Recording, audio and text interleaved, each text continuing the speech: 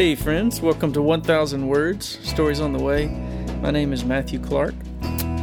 So last week, we heard the first half of Krista Wells' talk from the Cofferstowe retreat back in 2016 called Imagination, Seeing the Far Side of the Mountain. And we're just going to pick up right where we left off. So if you haven't heard that first part yet, go back to the last episode and you can listen to that. As I mentioned last time, Krista spoke back in 2016 at Cofferstowe, which is a weekend retreat. It's all about nurturing the call to create. Creativity is something that's just built into humans. We're made in the likeness of the capital C Creator.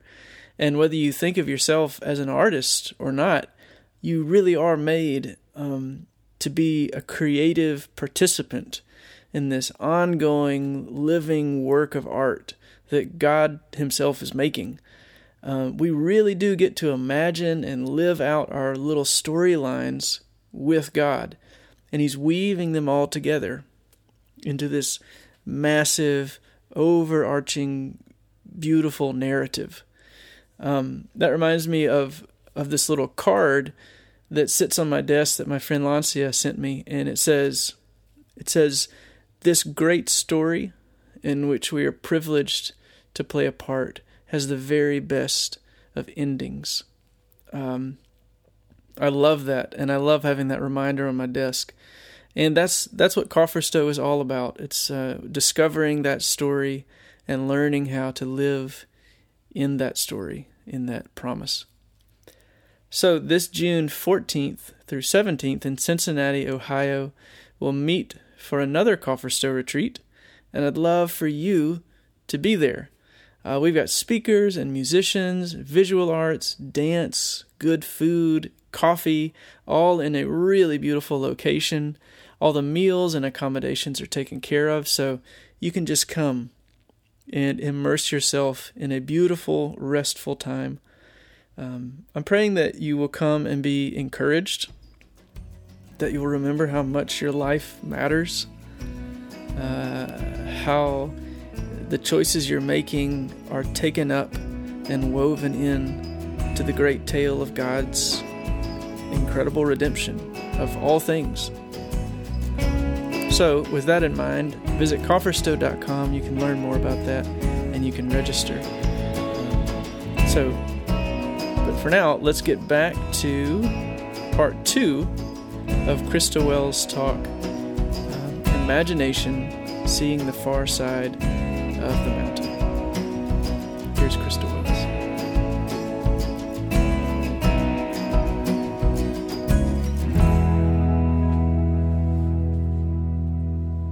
Given that Christianity assumes there's this great journey and this destination on the other side, that there's always more coming, what are some of the things that keep us from living imaginatively, from going against the grain of culture or suggesting a new way? What are those things? Charlie Peacock has a couple great books. One was called At the Crossroads, and in it he talks about how crazy it is to try to have this Christian genre, because genre is all about reducing, narrowing content to identifiable language so that when people are changing radio stations, they can quickly tell, oh, okay, this is Christian because they used these words. And he's like, but the gospel is an ever-expanding story that our brains are never, ever going to be able to comprehend, much less articulate in completion. So every song we are writing about the nature of God and humans in the world, it could conceivably look entirely different. I mean, if people are not tired of writing romantic love songs and trying to find a fresh new way into that, then how much more should we have to say about the God who created romantic love, you know? It should just never get old.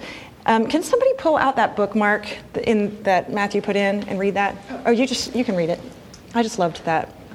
The trumpet of imagination, like the trumpet of the resurrection, calls the dead out of their graves. G.K. Chesterton. Don't you love that? Trumpet that calls the dead out of their graves. I think that is completely true. I think we are looking around the world at a lot of half-dead people, and just you walk into a room and bring a little bit of creativity, and it's like, ooh, people wake up, and this is the life we were meant to live. It's not about salvation alone. It's what we were saved to. What we are being saved to is a life of abundance. And so I think we've got to get beyond just the idea that mental assent to a set of doctrines or creeds is enough. That might be enough to ensure eternity in heaven, but is that enough for heaven here? Is that enough to bring the kingdom here? On the resistance, so pragmatism is one thing, and I think also a dread of uncertainty is another one. I was reading about this too this week in preparation for this, that people are really open to creativity, or they have a bias against creativity if they see uncertainty, the idea of uncertainty, in a negative light, which humankind historically has, because it gets you killed if you're uncertain. You don't recognize the tiger in front of you as a tiger immediately, you're dinner. So you have to kind of retrain your brain to embrace a certain degree of uncertainty and mystery. And that is hard for us Christians, but again, we are mystics. We're believing in an invisible God. We're all about that. So, and then I think another one that came up in a conversation earlier, and I think this is huge on a micro level, is that we've had negative experiences with vulnerability in our past. So, it doesn't take a child really more than once to be humiliated or shamed or rejected, and that's with them, It's not irreparable, but it does shape us, what we receive in those early years. When I was in high school, we were moving a lot. So we moved before 5th grade, in the middle of 6th grade, before 9th grade, and before 11th grade. And a couple of those were big moves. We lived in Germany for a while, and when we came back, we lived in Washington, D.C. in 9th grade, and I went from a tiny little military school to a great big school with a lot of rich people. And my dad was in the Army, and I was used to being where everybody shopped at the commissary and the PX. And I remember being in line one day in 9th grade in the cafeteria, and I only knew like 2 people in my lunch hour. So it was terrifying just going in there, because I didn't know if they were going to be there that day or what was going to happen. And I was in line one day, and I had hand-me-down clothes, and which are fine, except these. I also had come from Germany again, so my hairstyle was a few years behind. Everything was just kind of wrong about me at that point. And I was standing in line, and some girls, and I happened to think this outfit I had put together was kind of cute. And these girls standing behind me, I heard them talking about me, and they said, they're like, oh, I guess she thinks she's cute with those yellow shoes, and that doesn't even match, and I just remember like being completely just wanting to die. I just wanted to die. My face just was all red, I was splotchy, and I just, and much of that high school experience was kind of like that for me, and I would come home and cry, please homeschool me, and my mom was like, I don't even know what that is really, or how that's done. It wasn't like it is today.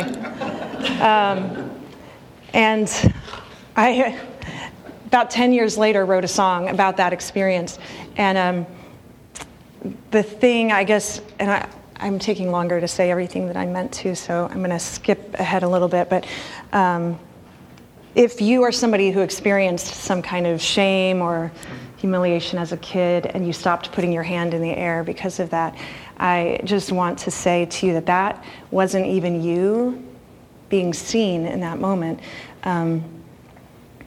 The people who put that on you aren't people who could see you.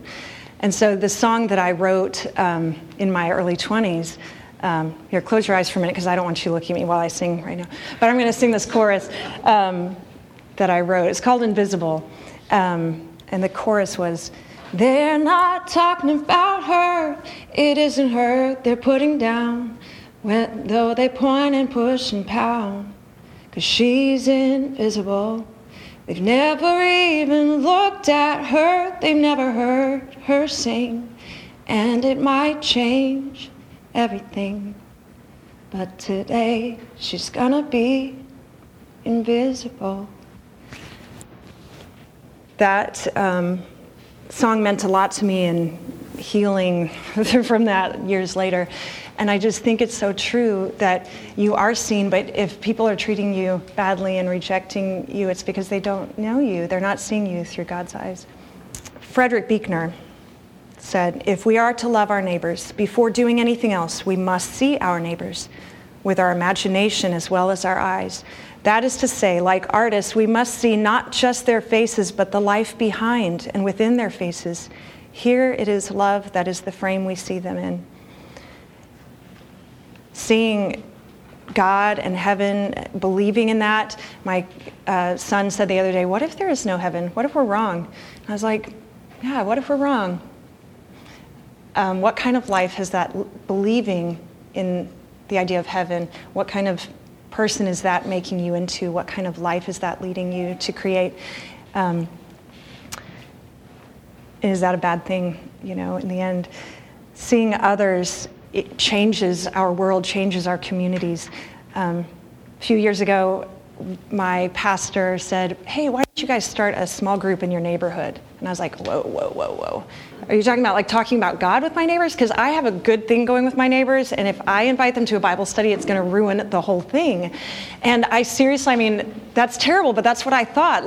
I know they know that I'm a believer, but we don't need to talk about it. We don't need to. So, but of course, it's one of those things where you're like, I know you're going to make me do this, God. So I started inviting neighbors to come over, and I said, you don't have to believe in God. This is about Christianity. It's just the bare bones. We're just going to talk about why Christians believe what they do, but you can have whatever opinions you have. And I was amazed. I would literally be shaking, asking people. I'd be like, you probably don't want to do this, but and one of the most fantastic things that happened is this woman who said yes right away. I had found her very intimidating before, and she was all in. She and her husband John were there every single time we had a gathering. We started also hosting house concerts. I do house concerts at other people's homes, but I wanted to start hosting my friends as they came through town. And so we used that as another way to bring our community together. There was no existing space where my community gathered except for swim team in the summer. And people kept coming to our Bible study even though they were never converted. They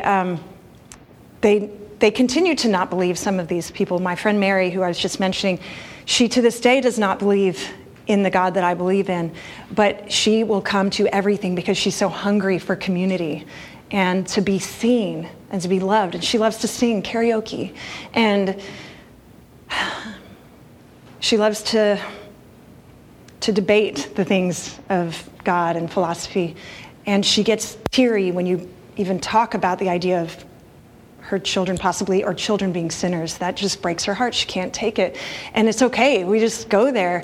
And a couple years ago, her husband contracted cancer, and he passed away really quickly, leaving his 2 10-year-old boys behind. And I know that God had us loving Mary in advance of that, because God knew what was coming, and he planted the seed of imagination for community in our hearts. And now she is going to host me and let me stay with her, and she's going to take care of me after my house is sold and I'm in transition.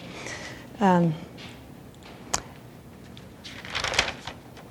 didn't think I had enough stuff to talk about. Now I'm like, blah, blah, blah, blah, blah.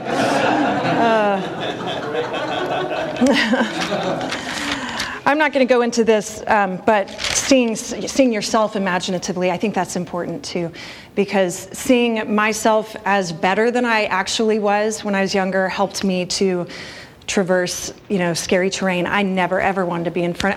When I was a child, I wanted to be Amy Grant, but as soon as I got to college, I was like, I don't like being in front of people. I want to be a songwriter because I stay at home and be behind the piano. But this is, the work that I'm doing now is the work that I need to be doing.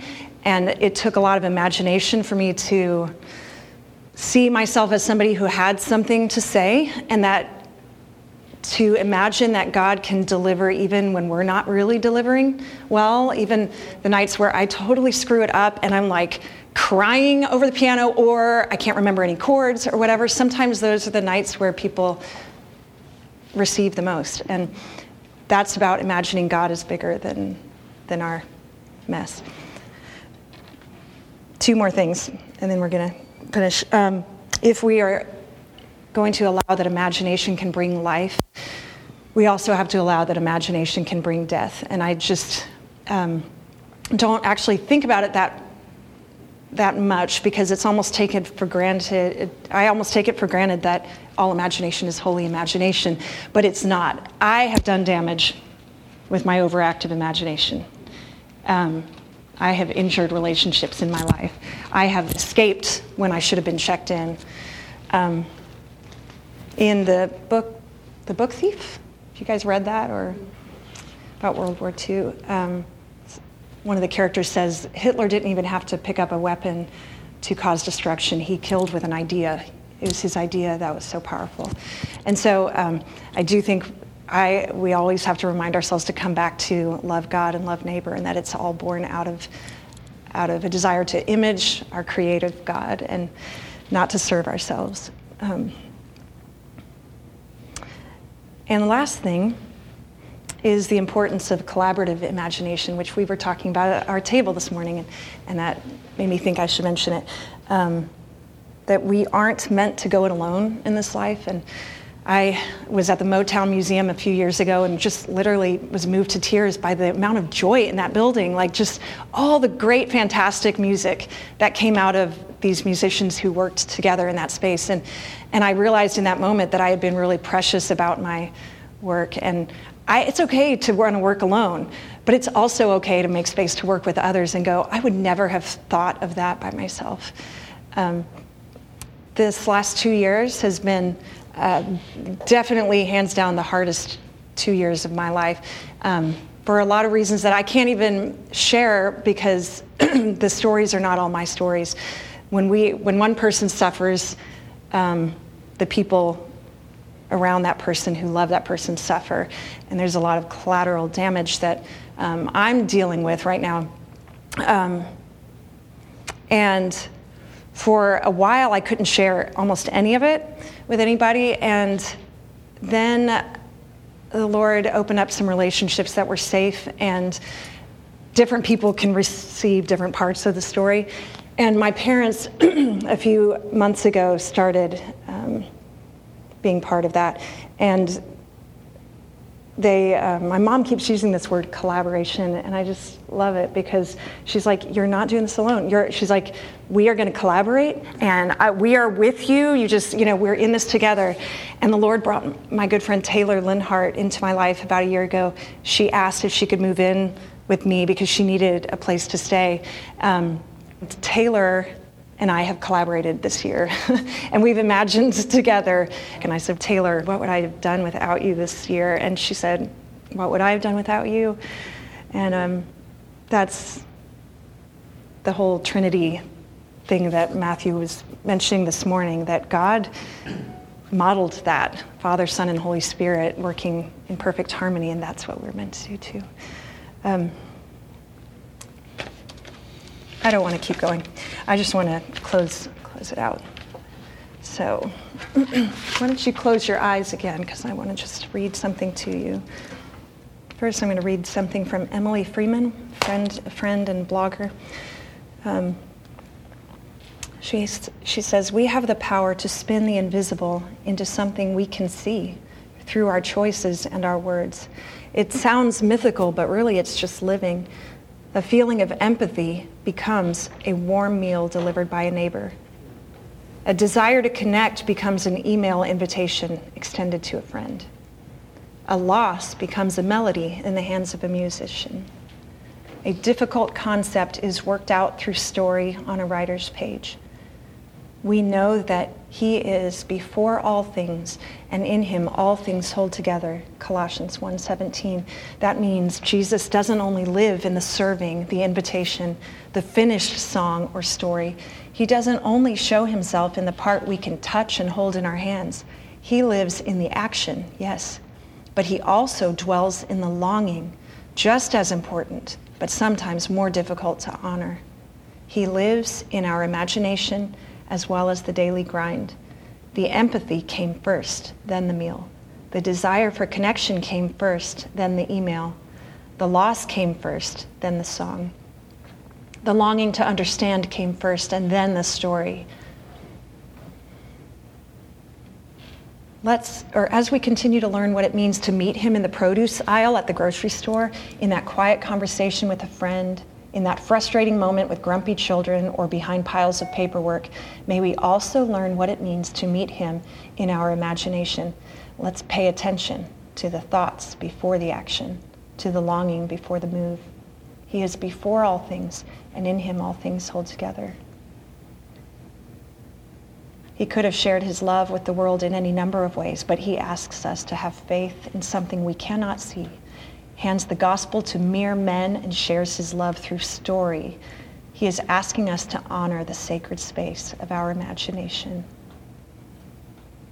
May the wisdom of our grown-up hearts sing well with our childlike curiosity. May we not be so quick to dismiss what we cannot see with our eyes. May we be willing to see his face in the tangibles and the intangibles. As we wake up to imagination, may it be shaped around the image of God.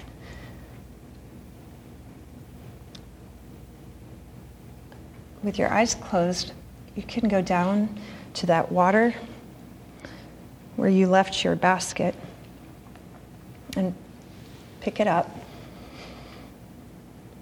and carry it up to some space on the lawn maybe, or on the beach, or wherever you're at. Throw down a blanket and you can dump the contents out. And just as you're looking at it and considering the things that lay before you, consider inviting other people to join you on that blanket. Consider seeing God himself squat down and sit beside you. Maybe some friends or family members.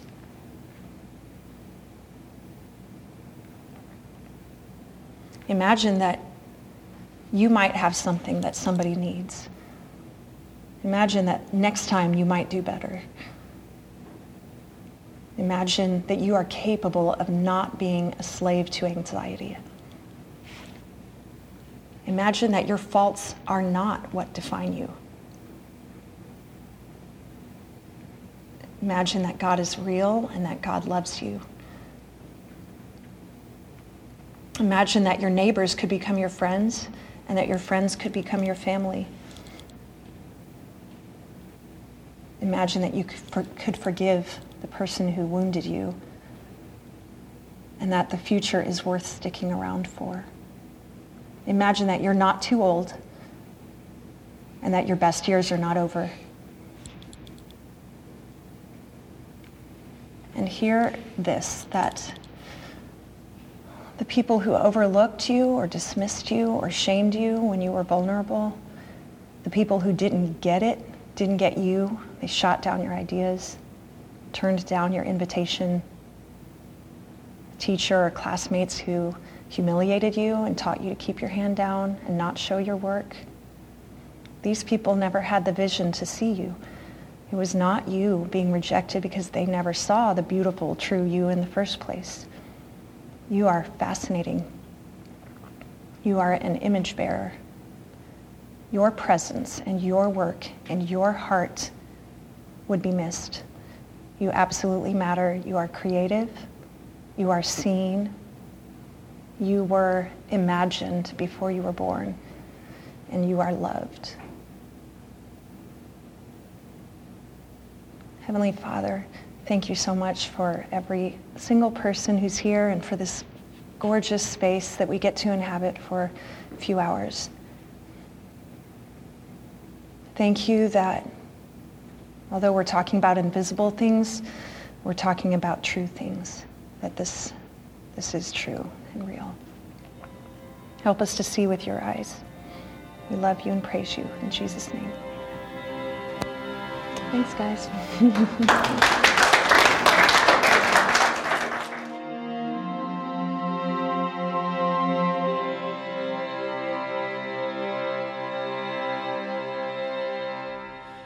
Oh, man.